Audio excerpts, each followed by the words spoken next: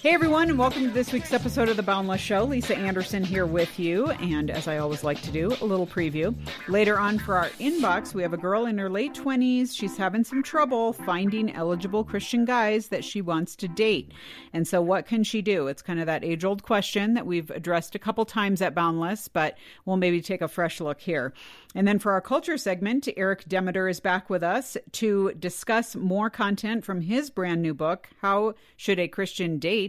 Okay, well, that's pretty self-explanatory. So hopefully he'll have some good insight there. And today he's actually going to discuss why love is similar to baking a cheesecake. So you won't want to miss that. Well, here we are for our roundtable, and we're going to actually talk about standards in dating. And so this is just like an entirely dating show. So what about your standards being too high in dating? You know, I feel like we've debunked here at Boundless everything from like the you complete me myth to all the, you know, having extensive lists of qualities you need in a person, which, full disclosure, I did have that list, to, you know, all the other things that like play into it. Like, I shouldn't settle, right? Because I'm a Christian and I shouldn't settle in anything. But what does it mean to not settle in the non-negotiables? Because that's important not to settle there. So fortunately, we have got Roger, Vaughn, and Josh here. Hey, guys. Hey, Lisa. Woohoo. All right. So, and of course, we have you three because of extensive dating expertise represented around the table. And Josh is like and Roger too, meddling in people's dating lives, even as we speak. Spiritual gift, actually. Very. I think God called us to that. Yeah.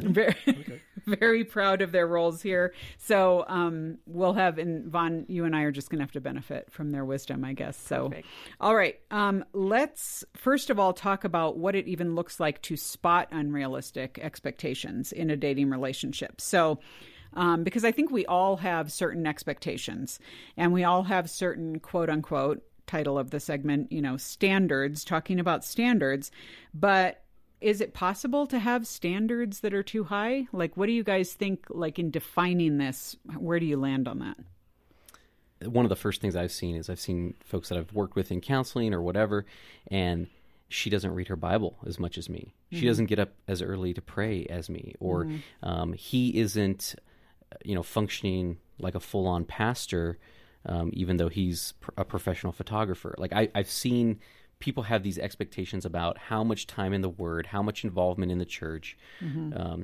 These are what good, their faith should look like externally. Externally, yeah. And it's not as if those are zero value in litmus tests of like where someone is at, because out of our mouth, you know, the heart speaks, and out of our actions, the heart lives, right? So that's reasonable to look for those things, but having this expectation of church involvement, scripture time, prayer time, just off the charts. Yeah. And don't you feel, it seems like that is much more common nowadays, where we have access to, you know, I talk about this at Boundless all the time. We have access to so many outliers. So you think of who is big in the Christian world and whatever. And I jokingly say when I talk about all these women who think that they're going to marry John Piper, and I'm like, John Piper was not John Piper when he was 22. He was probably this weirdo jerk who was just kind of like getting his act together. But age, maturity, life experience, you know, matures and grows a person. And so, you know, looking for trajectory in that front is key. But but it's not like, oh, how many stages have they been on, or have they written commentaries and all this kind of stuff. It gets kind of weird. So, yeah. Yeah, it's interesting that you mentioned the aspect of somebody, you know, they don't go to church enough, they don't read their Bible enough, they don't pray enough, whatever it might be. I know that in my experience with my wife, as we've met with couples in the past, we've heard the extreme on a different front, and those kind of extremes they look like this. You know, I'm health oriented, so because I take these vitamins, you need to take these vitamins. Because I eat peas and vegetables are good for you, you need to do that. And we actually watched a marriage break up over the fact that it had a potential husband at that time who eventually did become the husband, but his extremism actually created a problem because he was actually on target to become a doctor.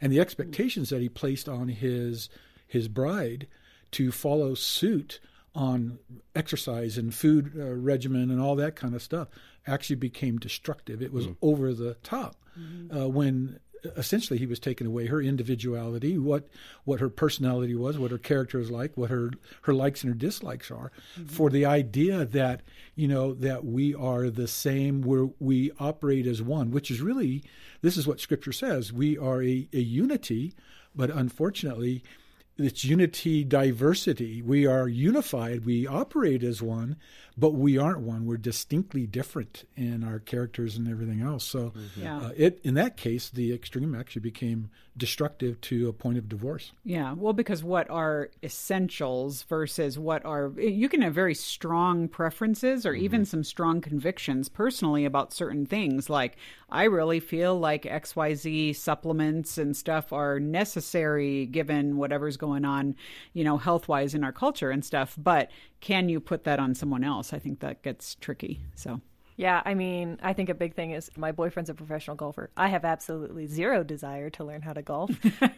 It sounds very boring to me, but I love watching him do it because it's his passion. But he also understands that, like, I don't want to golf. I will play mini golf, and that'll be the extent of it. Okay. And so I think... So he's not still trying to be like, no, Vaughn, really, just give it a try. I'm sure you'll... he is. Okay. He's still trying. Okay. He's still WPGA. slightly trying. I like to drive the golf cart. I think that's a good medium, right? But it's one of those things that if his deal breaker was, no, you have to be a golfer with me, then we wouldn't be dating anymore, right? And I think it's that, right, remembering that you are two separate people. We had this conversation. One of our friends and his girlfriend just broke up because he felt like it was very one-sided. She would make him watch a bunch of TV shows she liked. She would say, oh, we should do these things. But when he was like, hey, let's do something I like, she's like, no, I'm tired, or no, I can't do it, or no, I just don't want to do this. And so it was very focused on her and what she wanted to do, and realizing that, like, no, you do have to have those separate interests. You don't have to love all of the other things that they do, but, like, if you accept that that's what they do and you both accept, okay, that's not my thing, but maybe our thing together is watching Gordon Ramsay, right? Something, you'll find it over time, but not having... Yeah. It shouldn't be an end-all, be-all if, We don't have to have every single thing in common. Correct. Yeah. Right. So what about a couple things that maybe are a little more serious and a little more, maybe ultimately taking the relationship, on a certain course? Maybe you married guys can speak to this, because I know we get questions at Boundless that are just like, I literally don't want to marry someone who's been married before. Or I don't want to marry I've had women tell me, I don't want to marry... Here's the guy-girl conundrum. I find both of these play out much more in a certain sex. Girls are like, I just don't want to marry a guy who has ever had to deal with pornography. Like, ever. That's just not been a thing for him. And guys will say, oh, well, I only want to marry a virgin. I just feel like that. What about those kind of, again, standards? Like, where is it something that you're just like, sure, if everyone had just been sold out to Jesus and hadn't sinned sexually in any areas, awesome, and that's great. But is that appropriate to put that as a preference / standard in looking for a mate? You asked the question, is it appropriate? As soon as you start laying that standard, or your personal standards or expectations on somebody else, then the appropriateness actually begins to diminish. That becomes problematic in any relationship. However, I think there is that side. If this is your actual conviction, if you say, I want to marry only a virgin woman, you might wait a long time, or God might provide that for you. Actually knew a couple that were missionaries in the Philippines. And this was a guy who decided he wasn't going to date at all. And he was just going to wait on the Lord. Well, ironically, he goes to the Philippines, and what does he end up doing? He finds a woman who went to the Philippines in the mission field and said, I'm not going to date at all until God brings the right person for me. And God brought the two of them together. So I think, one Sounds person... kind of despite themselves. So, let me go the furthest away from anyone I possibly can. Which is really kind of interesting. But what it is, in their case, you would almost think that that's kind of like an extreme perspective. And yet God met them at that point and provided for them exactly what their heart's desires was. Now, the other side is... I would go back to my first comment, and that is, as soon as you place that expectation on somebody else, it's a different story. You want to live with that expectation or those demands for yourself, and then go for it if that's the way God's leading you. However, you might be waiting a long time. Yeah. Yeah, I'm thinking, and I think I've shared this on Balance before, but I think when you're talking about trying to find God's will, I've been taught this years ago by a pastor, and I really think it minimizes the chaos. Is the issue sin? Is it wise? If not, then do I have freedom? And so first thought would be, I don't want to date somebody who's never had sex before. Okay, why? What's your motivation there? Is that it's not sin that you don't want to do that, but it's not necessarily sin if you were to marry somebody who's had sex outside of marriage before, if they've repented. The sin would be, do they not walk with the Lord today? Like we are told, do not be unequally yoked. Right? That is clear. So you have to understand if it's sin or not. Okay, then you're talking about wisdom. If this was unwise for you and you feel like this is not the best course of action for whatever reason, and I'd want to just dig into that. What's the motivations behind that? But it's not necessarily wise or unwise, but that's a wisdom issue. And if it's not sin and it's not unwise, then you just have freedom. And I would just look at that as, okay, I didn't want to ever marry somebody who had sex before, okay, but it's not a sin issue. And they seem to be walking with the Lord. They're really faithful. That was a mistake years and years ago. Okay, so I would think this was wise to marry them. Do I want them? Do I actually just desire this? And I think then you have freedom. Yeah. I think it just what C.S. Lewis says comes to mind here in the idea between nice men and new men, like the whole idea of like you're called to marry a new creation. You're not, if you're only looking for quote unquote good people, you can find people that have that veneer or who have checked off boxes or who have done the right thing, but has their heart been transformed, and are they sensitive to the Holy Spirit, and have they been changed? Are they saved? Are they sensitive to, are they walking with the Lord and stuff? And I think that's much more of a litmus test in that sense, rather than behaviors, having the correct behaviors and, a history of correct behaviors in that sense. So what would you guys say, what does it look like then to hold to biblical principles in searching for a spouse and even the people that you date without treading towards legalism? How do you do that well? Yeah, I mean, I'll jump in first, but I think you do want standards. I think we do. So I'm in a car. This was a college career camping trip a couple months ago, and we had like a 40-minute drive from the rafting place back to the campsite, and I have this girl with my wife and a couple others in our car, and she's dating a guy. And I don't feel like I've seen anything in the recent months of their dating that just I was really excited about, right? So I do what I do. I jump in and I start having conversation. And I said, if you were going to build a list of things that a believer should have, a potential spouse should have, what should you base that list on? And my wife was like, well, you probably went to Proverbs 31, right? Like, that's a good starting place because it actually describes a godly woman. Yeah, it's a good spot. And one of the other girls jumps in and goes, what about the elder qualifications? Like, that talks about what a godly man should be. And I think that's a great idea, right? Because that's not an unobtainable list. It's a high calling, but it's not unobtainable. And it's all character-based. And so things like loves Jesus, serves in the church faithfully, goes to a church that teaches the Bible, shows a desire to grow in Christ-likeness, actually admits when they're wrong and seeks forgiveness and offers forgiveness. Those are like basic character things that I think anyone should be looking for in a spouse. That's good. What, Vaughn, I'll toss it back over to you. What would you say, like, in as you're interacting with your boyfriend and stuff like that, like, do you say, like, oh, do you actively, like, look for character traits, or have you kind of thought to yourself, maybe that's kind of, even as you've had your lists or whatever or stuff, from, any one of us from the time we're in high school through college or whatever, certain things are going to change, but obviously character is important. What has that looked like for you as you've matured in being like, yeah, this is really important?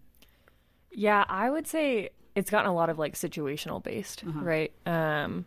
Just whenever things happened in our relationship, or like my mom got really sick, right? And so like, how did he handle that? And how did he help me through that, right? Do you want someone that's just going to be like, okay, I'll let you figure that out? Or do you want someone to stand beside you and help you? Even if they don't know how to help you, they're still just there. Yeah, they don't run. Right. Yeah. And sometimes that's hard to like put on a list, right? Because you don't know that until you're in that situation. Like, yeah. So obviously when we first started dating, I was like, okay, I want you to, love Jesus. I want you to be committed to marriage and all these things. And clearly he proved that. But as we moved on, it's been less about, I already know that you've had those. It's now more, how will you treat me in certain situations? How will you treat me over the years? Will you support my dreams in the future? Things that you just can't always find out on the first date, I would say. That's good. You bring up a great point because, in reality, everything that you just said, it's great to have those perspectives. But one thing that, because I know that you've been dating your boyfriend for quite some time, and really time brings about so many things. Because up front, what are we going to be? We're men. We're going to be in our best behavior because we want the girl, right? But in reality, I told my children, I remember my daughter saying, how do I know if this is going to be the right one? She had her standards. She knew what she was looking for. And of course, we could go through a list. And I said, but really, when you find somebody that really has a heart for the Lord and a heart for his word, has humility and is teachable, then the Holy Spirit can do the job, because we're all sinners saved by grace. None of us come to the table, without any issues. And it's time that begins to not only help you find those issues that are going to be, that need to be worked through and that kind of thing, but it's also time that it heals those things as we mature in Christ and we mature in our relationships and all of that. So. Yeah. That's why I think it's so important to have other people involved in your dating process who can help you kind of evaluate, like, okay, how is this playing out? What am I observing here? How is this couple interacting?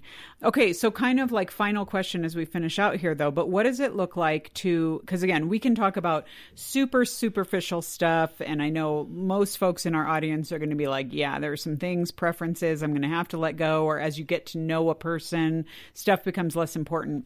But what about things that are non-essentials? So they're not related to salvation. They're not core to important biblical doctrines or scriptural truths, but they're still important to, or they're going to be, your marriage is going to be easier, or it's just going to be, more chill if you do agree on those things. What would you guys advise as far as like, how to evaluate when to let go of things, when to maybe stick to your guns? Because that could be like doctrines, that could be worship styles, that could be, that's going to affect what church you go to. That's going to affect, there are some big conversations to have. How do you work through some of those, or what are some examples of that?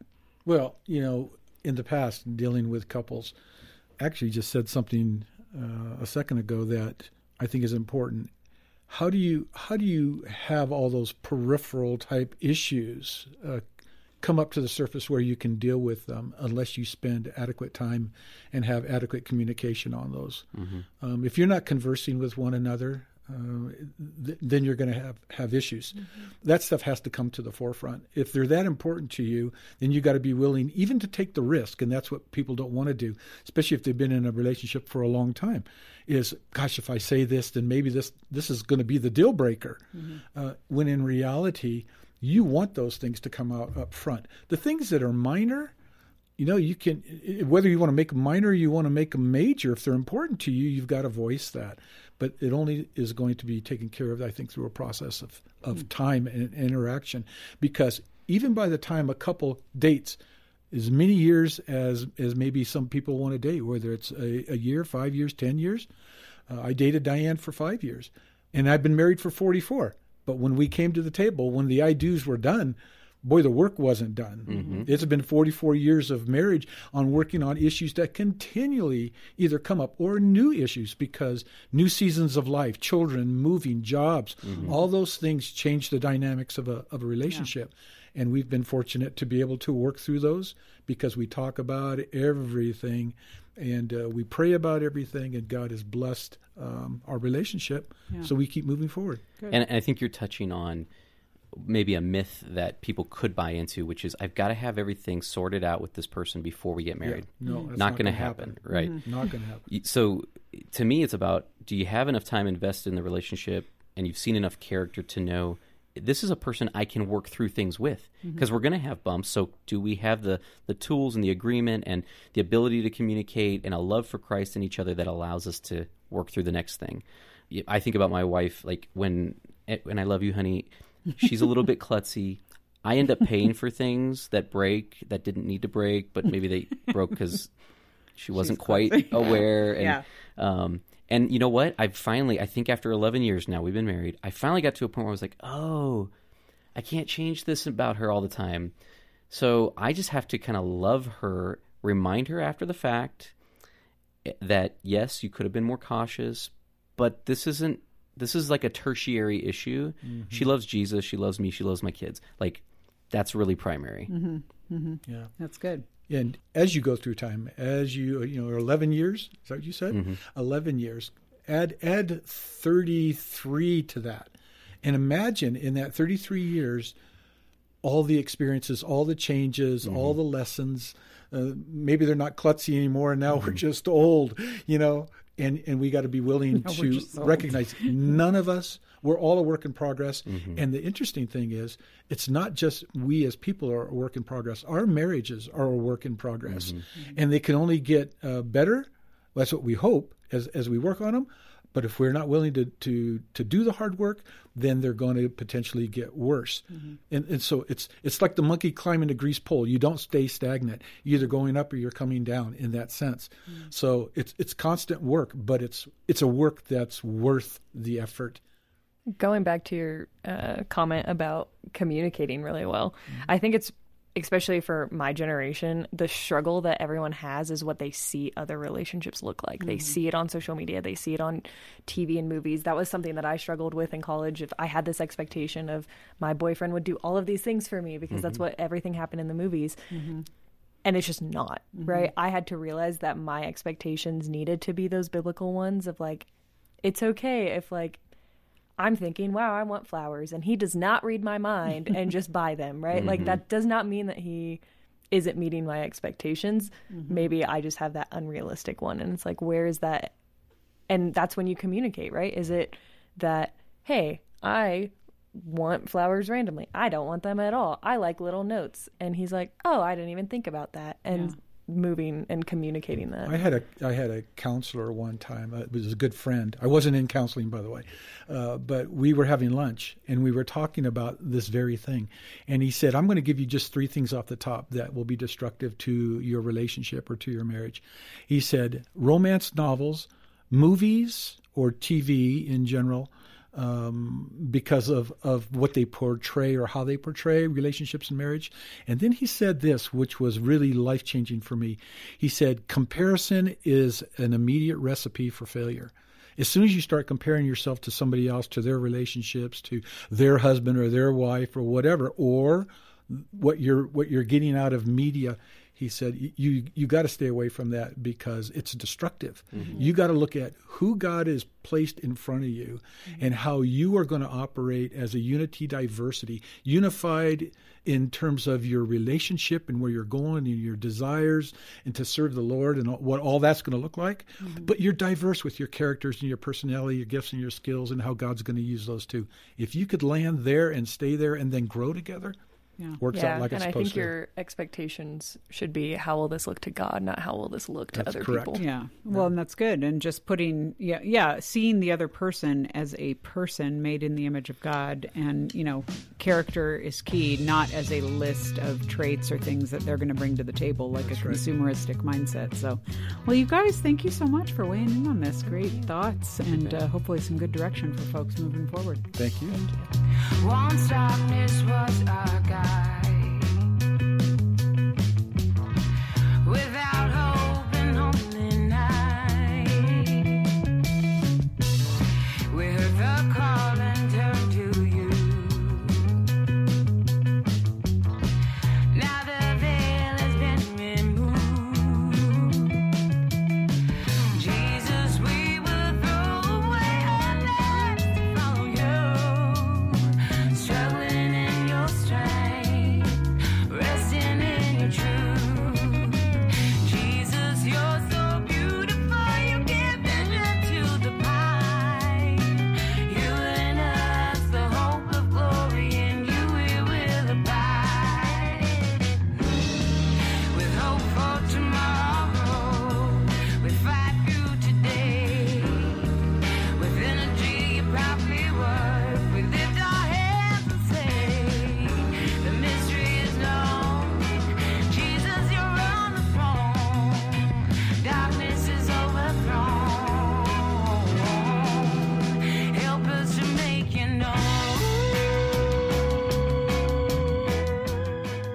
All right, folks. Well, we are back this week with our friend Eric Demeter. And if you listened last week, that we are having a conversation around his book, How Should a Christian Date?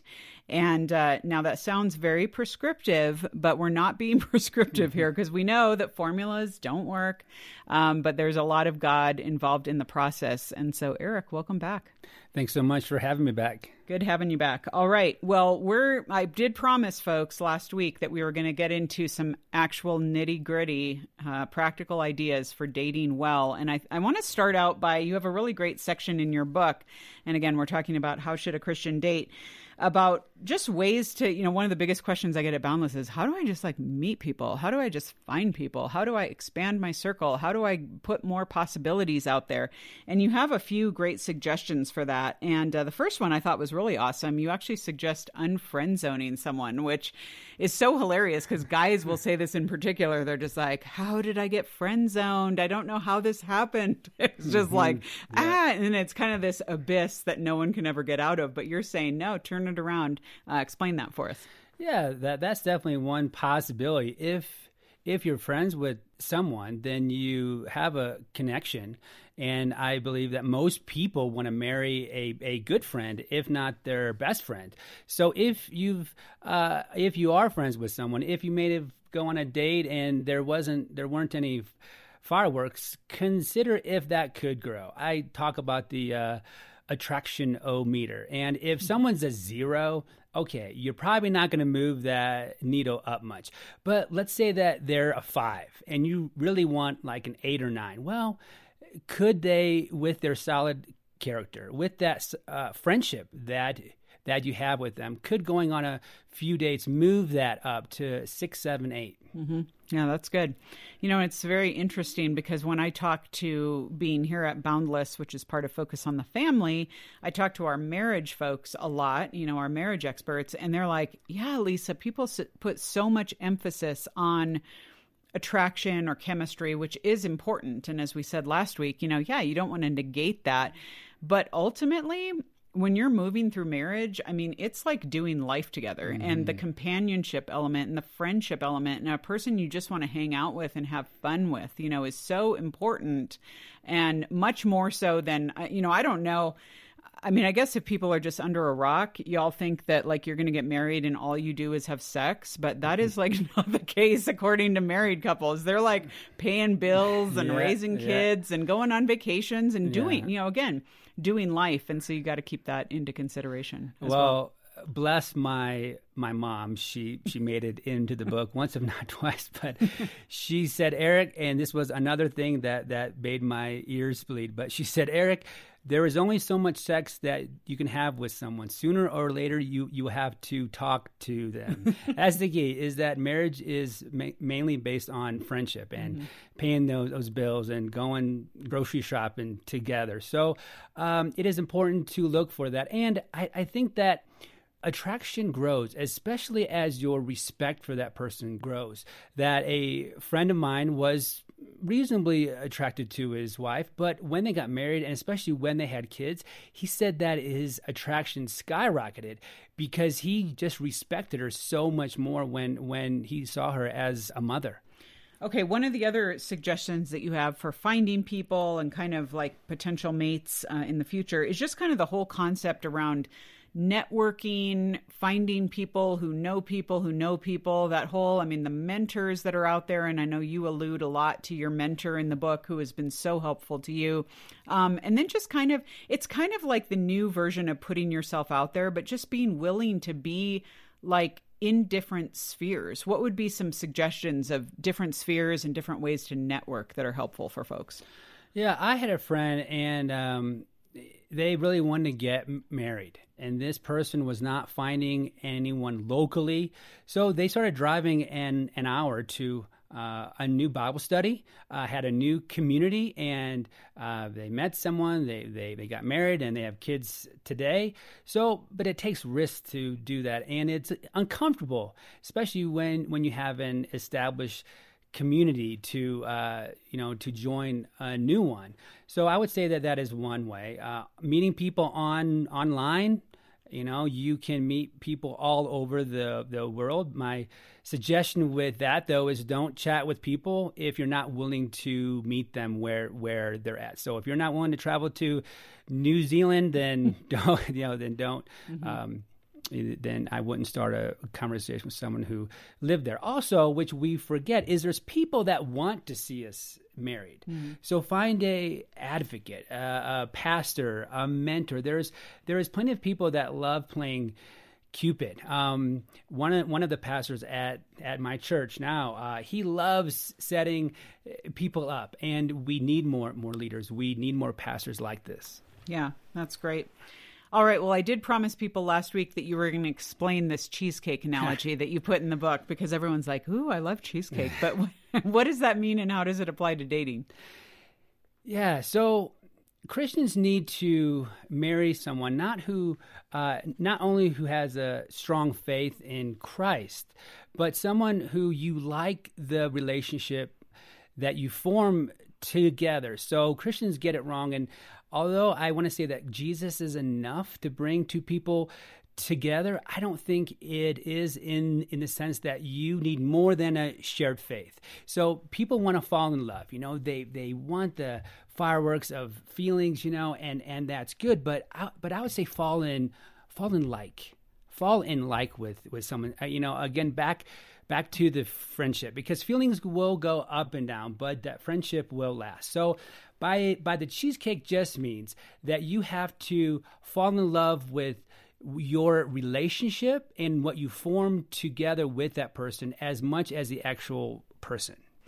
So if you're actually dating someone, like say that you found someone, they're willing to go out with you, they, maybe you've done a few dates or whatever, let's talk about evaluating the process. And because I think it's so helpful in the book, you talk specifically about finding ways to evaluate communication skills, conflict, the importance of doing conflict in relationships. Why is that so important? Because I feel like a lot of people are like, oh no, we just want it smooth sailing. We don't want to get into all this like messy stuff. But you really kind of walk through ways to evaluate a person that you're dating to see, is this relationship healthy? Is this going in the right direction? Are we able as a couple to make it work? What are some signals there? Yeah, definitely pray. And your dating will be hard at times, but it shouldn't be too hard. If it's too hard, that's probably a sign that something fundamentally is wrong. But yeah, you want to examine how you communicate, how you do conflict, simply because those patterns you will take from dating into your marriage. So sometimes people want to get married thinking that it will fix the problem that they have in dating, but that's absolutely not true. In fact, those problems will become much, much worse. So I think every couple needs to have a good fight before they get engaged, that they need to learn how to listen, communicate, handle their emotions. And if you can do that well, if you can listen, if you can work through some of these hard things, those are great indicators that you're ready for engagement. Yeah, that is so good. And it's very easy to be a little bit delusional about how this is going to work out. I know I was in a relationship where it seemed so hard. Like, I feel like this guy was constantly, it was almost like he liked my personality, but then he criticized my personality all the time. And there was always something I should be improving on or whatever. And we would just get at these like impasses where we would argue about stuff. So I guess we had conflict down. That was good. But it just felt like, oh my goodness, this is so much work. This is so hard. This is like square peg in round hole. But I remember beating myself up because I'm like, I've got a communications degree. This guy's a believer. We should be able to make this work. Like, I very much felt shame around it, of just like, this is like, why am I such a failure at this and stuff? And, had I had this wisdom and been able to be just like, oh my goodness, Lisa, sometimes relationships just don't work out, it would be so helpful. Yeah, that's it. And back to the cheesecake, it is often a mystery why. And things work with some Christians and don't work with others. And, you're a strong Christian, and this guy that you're dating might have been a strong Christian also. But that doesn't necessarily mean that when you bake that cake, that it's going to be something that you both like to eat. And but it is tough because we're saying, why, God? Like, why doesn't it work? And sometimes we just don't know, but we are left with feeling that this isn't the right person. Yeah.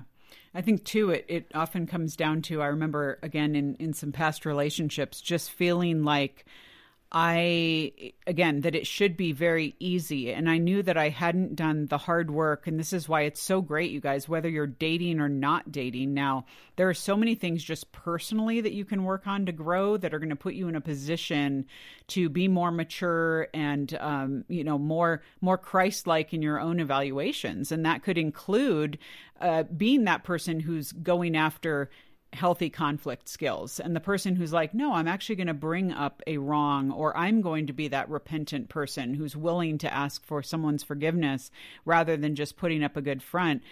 Because again, those are all skills that all of us need, regardless of whether we're dating. That's just like being a Christian and being a healthy adult. And so I think sometimes we sidestep those as like, oh, well, we all think we're great, it's just everyone else that's a problem. So I think it's good to build some of those skills at the get-go. Yeah, train with those that are around you. If you have roommates, those are good people to train with, because if you can handle conflict with someone it is not like your marriage will be different, but practice with those roommates. Also, one of the things that has helped me grow the most is not only being mentored, but to mentor. Because you feel like such a hypocrite if you're telling someone else to do something that you're not doing in your own life. So I would say that mentoring has actually grown me just as much, or if not more, than being mentored. Yeah, it's very, very helpful, and we all should be seeking out mentors to mentor us, as well as being willing to pour into the lives of those who are coming up behind us. I've got a girl from my church who's a young 20-something, and we're going through some discipleship stuff, just faith. We're walking through Romans right now. But it's cute because in our conversations, all of a sudden she starts bringing up like this guy that asked her out, and then she's like, but I don't know, she's like way over analyzing, getting into all this, like tying herself up in knots. So it's been great. And it's just fun to be able to say, oh my goodness, been there, done that. Let me help you talk this through. Let's process it and figure out where to go. And we just need that at all levels. It's so helpful. Yeah. We need someone to process dating life with. I was fortunate to have been mentored by a professor of family therapy. And I always joked with him because we met for 17 years. And I always joked that if he charged me for our time, that I would probably owe him like $10,000. But I was blessed. So basically I had 17 years of free therapy. So praise God. I guess God thought that I needed it. That is pretty good. Well, I also like the idea of you really hammer home the concept of just kind of approaching others holistically, and the whole idea of, what it means to, again, and we need to do this in our culture today, is cut out this consumeristic mindset of treating people like commodities, or just where marriage becomes the be-all, end-all goal, where it's just like, I'm just after marriage. And then the people and the hearts involved kind of are cut out. And you actually, in talking this through, this was a little bit of a flashback for me, because you illustrate this concept through the story of The Little Prince, which I'm like, hello, high school English class. I was like, I remember reading that. And so it was kind of neat to see that. But the talk about why you use that analogy, because I think that is something that a lot of daters miss out on, is the uniqueness, the ability to go after a relationship and really appreciate what they have. Yeah, this person crash lands on a planet and finds a rose, and he waters it, he takes care of it, he protects it from the insects, and then he finds a whole bed of roses, and he gets discouraged because there are many other roses just like the one that he found. And then this a little fox, it reminds him that that your rose is your rose because you watered it, because you invested in that rose, because you took care of that rose. Yes, there is many amazing people, but I think that, quote, the one is the one that we choose to invest in, where we choose to nurture that relationship. People don't leave relationships that they invest in. I equate it to a stock. Like, if you own one stock in a company, you're probably not going to watch the stock market. You could, maybe you care some, but you don't really care much, how that stock's doing, how that company's doing. But let's say you own 10,000 shares of that same stock. You are invested. You have a big chunk of your money in that stock. You will watch that the market, and with relationships, you will take care of that relationship. You will watch that relationship and make sure that it's healthy. So we love what we invest in. All right. So, Eric, as we finish out here, let's just take a couple minutes to help that person who's listening and who's like, I don't know, Eric. I mean, I've asked girls out and they've turned me down, or or the women, no guys are asking me out, or I've been on too many bad dates, or I'm just discouraged. Are there any great, Christian women or men out there anymore? What would you say for the person who, after this show, is just like, I need to do this differently, something about this has to change? What would you say are kind of your best suggestions for first steps in maybe transforming this process and reconsidering a few things and moving forward? Yeah, I would take it always back to pray and see what God is saying. God didn't invent dating. We did. Our culture did. But God cares how we get there. And God cares about your love life because he created marriage. So, and if he's called you to be married, that he will help you. And after prayer, I would just consider what has worked for you in the past, what hasn't worked, and what might you want to try. If you haven't tried to meet people online, then sign up. Or if there's a new site that you want to try, then try that. If you have someone who might be an advocate for you in your dating life, send them a text and, or give them a call and ask them if they know someone who could be a good fit. Finally, it's important to not compare your journey with anyone else's. God has us on our own journey, our own path. And just know that God is up there. He is rooting for you. He's not scratching his head wondering who you will marry. Take faith. And as your conscience and your faith allows, try something new. Mm-hmm. I always tell people, especially younger adults, that even in my own story, I don't say like that God's up there, wringing his hands saying, oh my goodness, I was able to find someone for everyone in the world except Lisa. Lisa, you're my toughest case. I just can't do it. I can't. God is a resourceful God, unlimited resources, and he has our good in mind. So we can trust that. So that's awesome. All right. Well, Eric, thank you so much for being part of the show. This is really great wisdom. And I appreciate that you're walking through it and you've walked through a lot as well. Thanks so much for having me. All right, folks. Well, I want you to know that this book, How Should a Christian Date? It's Not as Complicated as You Think, by Eric Demeter, is available from us here at Boundless for a gift of any amount to Boundless. So the way this works is you just go to boundless.org. You will actually see the book cover there. If you need to search, you can search for 713. That's this week's episode. And you can go ahead and click on that and get it. Maybe you and your friends can get it and do it as a book study, and it will be very helpful to you. We are the ones who sinned, enslaved from within, but you save, hallelujah. Redemption in your hands and faith from blood that ran. Oh, Jesus, your truth. Simply put your life for ours. I sin upon you, broke your heart.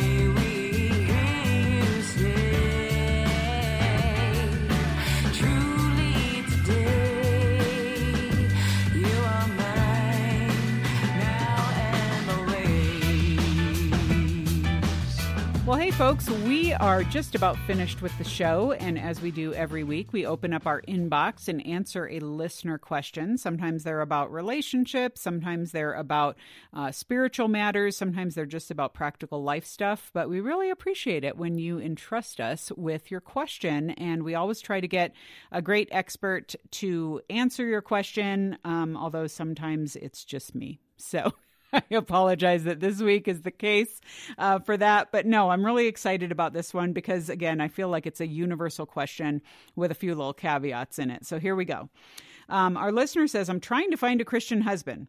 I'm in my late 20s, and there are next to no single young men around my age at my church. I just graduated from college again, so I'm basically starting a new chapter in my life and don't know very many single guys in my community. Those I do know don't really seem to be an option or are simply friends. I'm also wondering if I'll ever find someone who has the strong convictions that I do, like dressing modestly, not watching movies for entertainment, not drinking alcohol, honoring the Sabbath day, etc. I don't live this way out of legalism, but rather because I love God and my neighbors and want to do what's best. Are there any articles you'd recommend I could read or online dating sites you'd suggest for finding a Christian guy? Okay, well, thanks for writing in. And this seems like it's just kind of the question that everyone asks. I mean, after all, why are we like trying to date in the first place? Hey, I'd love to find someone. So it is hard. I mean, let's just acknowledge this is tricky. You mentioned you're in your late 20s. I always say to people, man, you know, once you're out of that kind of college sphere, especially if you went to a Christian college, it takes some effort and intention to find quality Christian people who are still single, who, you know, you can kind of be in their sphere. So hats off to you for trying to make it happen. I want to back into the center portion of your question, though, just because you kind of like went to a few things that I would assume you're kind of looking for based on your own convictions and kind of maybe some upbringing questions along those lines. And it's really funny that this came across my desk, your question, because I am right now in a Bible study where we're studying a book called The Insider. It's a book/study from the Navigators, if you're familiar with them. And it's really about how do we utilize the networks that we have to meet people and really share the gospel and be the hands and feet of Jesus in the natural places that we're already occupying. So maybe that's on the job, maybe that's in your neighborhood, maybe that's in a hobby, you know, a hiking group or whatever group you might be in. God places us unique places for certain reasons. And the reason I'm saying this is one of the things that we've studied in this is this whole idea of like, well, that's going to put me around people who are different than me or who hold different convictions, and I'm pretty uncomfortable with that. Well, the fact is, some of these people might be non-Christians, and some of them might be Christians. And the stuff that you mentioned, like dressing modestly, you know, not watching movies for entertainment, the whole alcohol thing, are, you know, they're guidelines, they're principles, they're things that some people have convictions on, but none of those things are specifically biblical absolutes as they play out in Scripture. And so the way I've heard it outlined is, you know, there are things that Scripture says that we must do. There are things that Scripture says that we must not do. And then there are kind of these disputable areas or gray areas. And I would just encourage you, as you are considering dating, considering getting to know people and kind of moving into that sphere, to challenge some of your assumptions in these areas. Because you say you're doing it because you want to do what's best and you want to love God and your neighbors. But, you know, we have to admit that there are people who watch movies and maybe drink alcohol who also love God and their neighbors. So, and I am saying this as a person who grew up with all of these same things that you're talking about. And my mom and dad loved Jesus and they were very convicted on this. And so I'm not dissing that at all. I mean, you've got to do what you've got to do. And certainly honoring the Sabbath. I mean, my goodness, you know, that's good. I would just say maybe challenge some of your assumptions on what that looks like, because what you want to do is honor the principles without sliding into legalism where the evidence of a person's faith ends up being tied to specific behaviors that may or may not be limiting and may or may not be constraining of the work of the Spirit in a person's life. Okay, so that said, and again, there are many places that you can go after this and process that and think that through. We've talked about it here at Boundless. You might want to just bring a couple other folks into your sphere to be like, okay, what do I maybe need to hold a little more loosely, and what do I really need to stand by? That said, What does it look like then to just find people? Okay, so I always encourage, let me just run through a couple things really quickly. One, be willing to be set up. That is one of the best ways nowadays for the people who know and love you to get you into the spheres of folks who might be good possibilities for you to date. Build that list and then whittle it down. So again, this is where you're going to challenge some of your assumptions and what is truly important. You want a person who is passionate about Jesus Christ, who's growing in their faith, who serves in their church, who's in a position to marry, who is humble and teachable, who can communicate and do conflict well, and is growing on a continuum in all of those areas.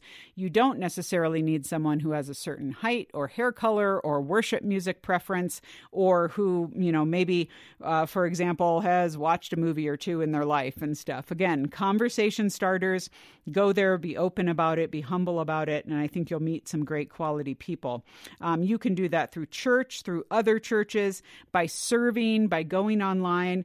I don't have specific online sites necessarily to recommend. Some people maybe in your sphere have tried some that they would recommend, so you can go after all of those. In fact, about these larger questions, a couple things to read because you asked for ideas there. We just published an article at Boundless here that we titled Revisiting When to Settle. And it's on the whole idea of settling. What is important? What maybe can you let go by the wayside? What are the things that you have to cling to? It's just a great reminder of what is core when it comes to finding a life partner. And then if you haven't checked out my book, The Dating Manifesto, you may want to do that as well because I give lots of practical ideas in there for meeting people, for letting go of lists, for prioritizing things, for having the conversations around these, and maybe it would be helpful to you. So hopefully that'll get you on your way and get you started in this pursuit. Okay, folks, that is it for this week's show. If you have not done so yet, leave us a review on Apple Podcasts because that is how folks find out about us. So I don't care if you're a brand new listener or you've been around for forever, go to Apple Podcasts, leave a review for The Boundless Show, and let other people know why you think The Boundless Show is so great and so helpful. I will see you around next week. I'm Lisa Anderson for The Boundless Show. The Boundless Show is a production of Boundless.org. Focus on the family.